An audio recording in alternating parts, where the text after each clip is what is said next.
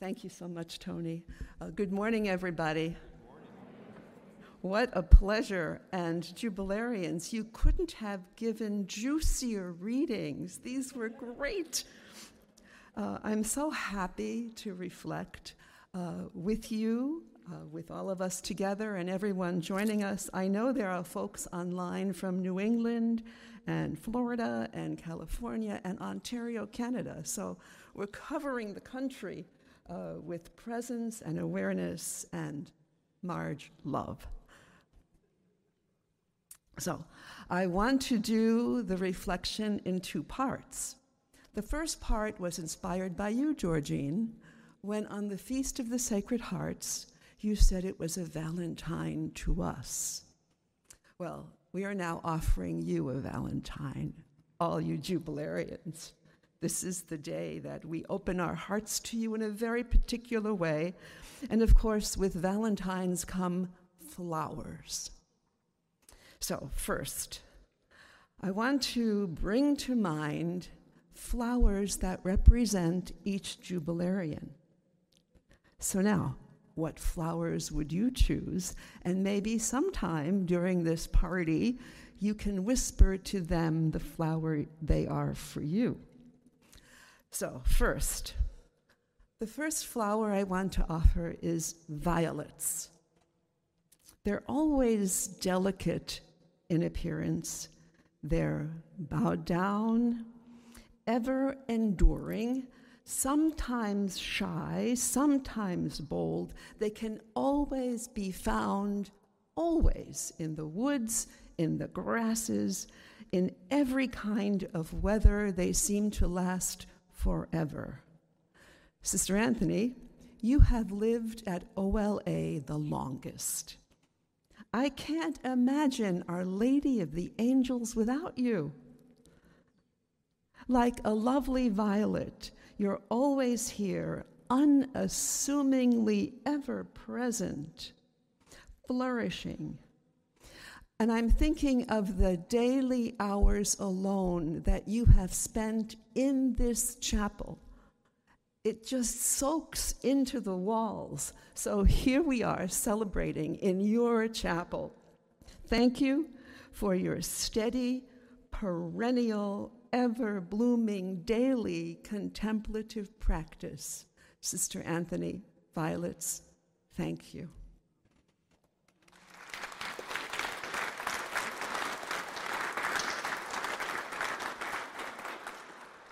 Next up, thank you for sitting in the right order.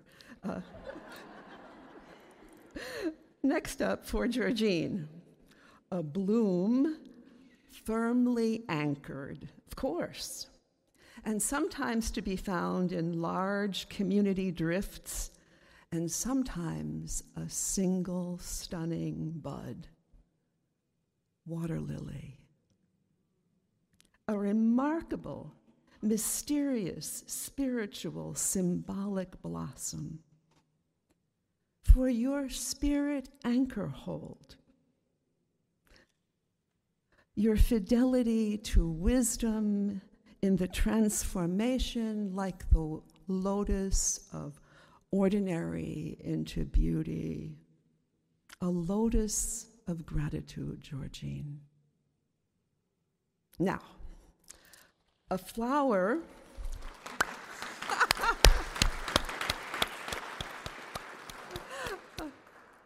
it came right away when I thought of you, the water lily, the lotus. There it was. Now, from the lotus to a flower that's boho chic, comfortable, comforting, as happy in the hands of children as in adults. It grows everywhere, a great, unassuming, reassuring, Jungian archetype of a flower. Daisies.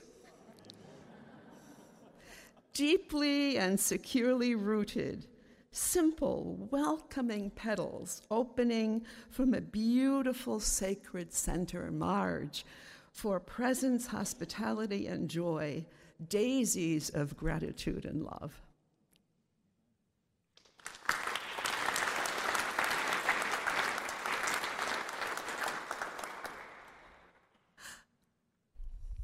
Sunflower is next, solar power.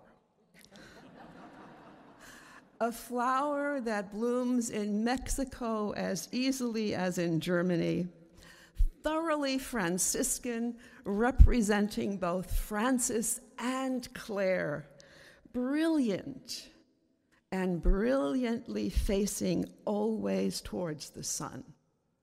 Sylvia, for your lifelong stand tall, stand true, shining presente,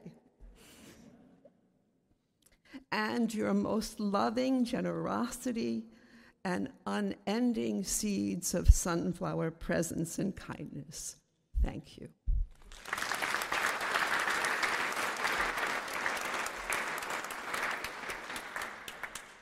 And Lynn, I'm so glad you wore blue.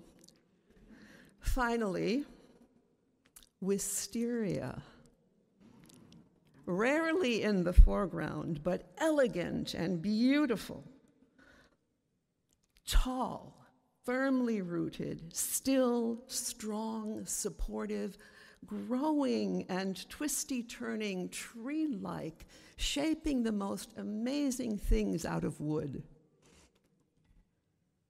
Lynn, like your art, wisteria. Now, it's the most enduring, hardy, fragrant, longest-lived variant of the legume sweet pea.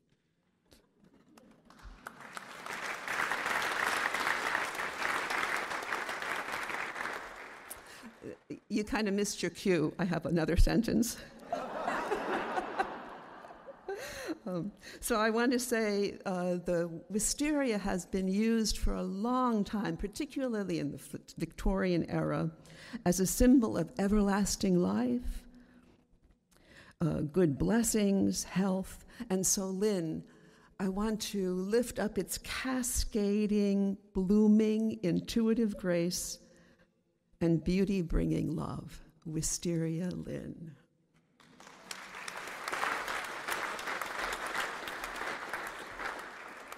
Okay, now to the juicy scriptures. The theme of this is blooming.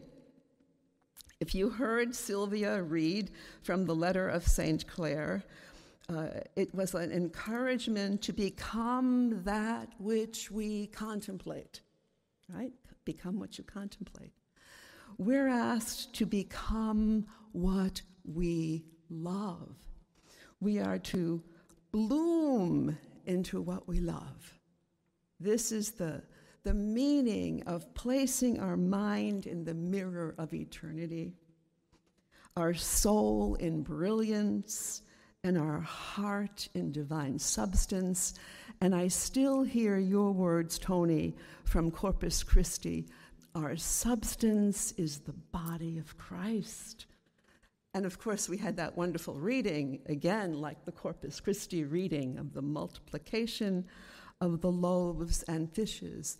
And whenever we do Jubilee, literally, we're placing our minds in eternity, our soul in the glory of the gold and the silver and the diamonds, and our hearts in each other's holy substance.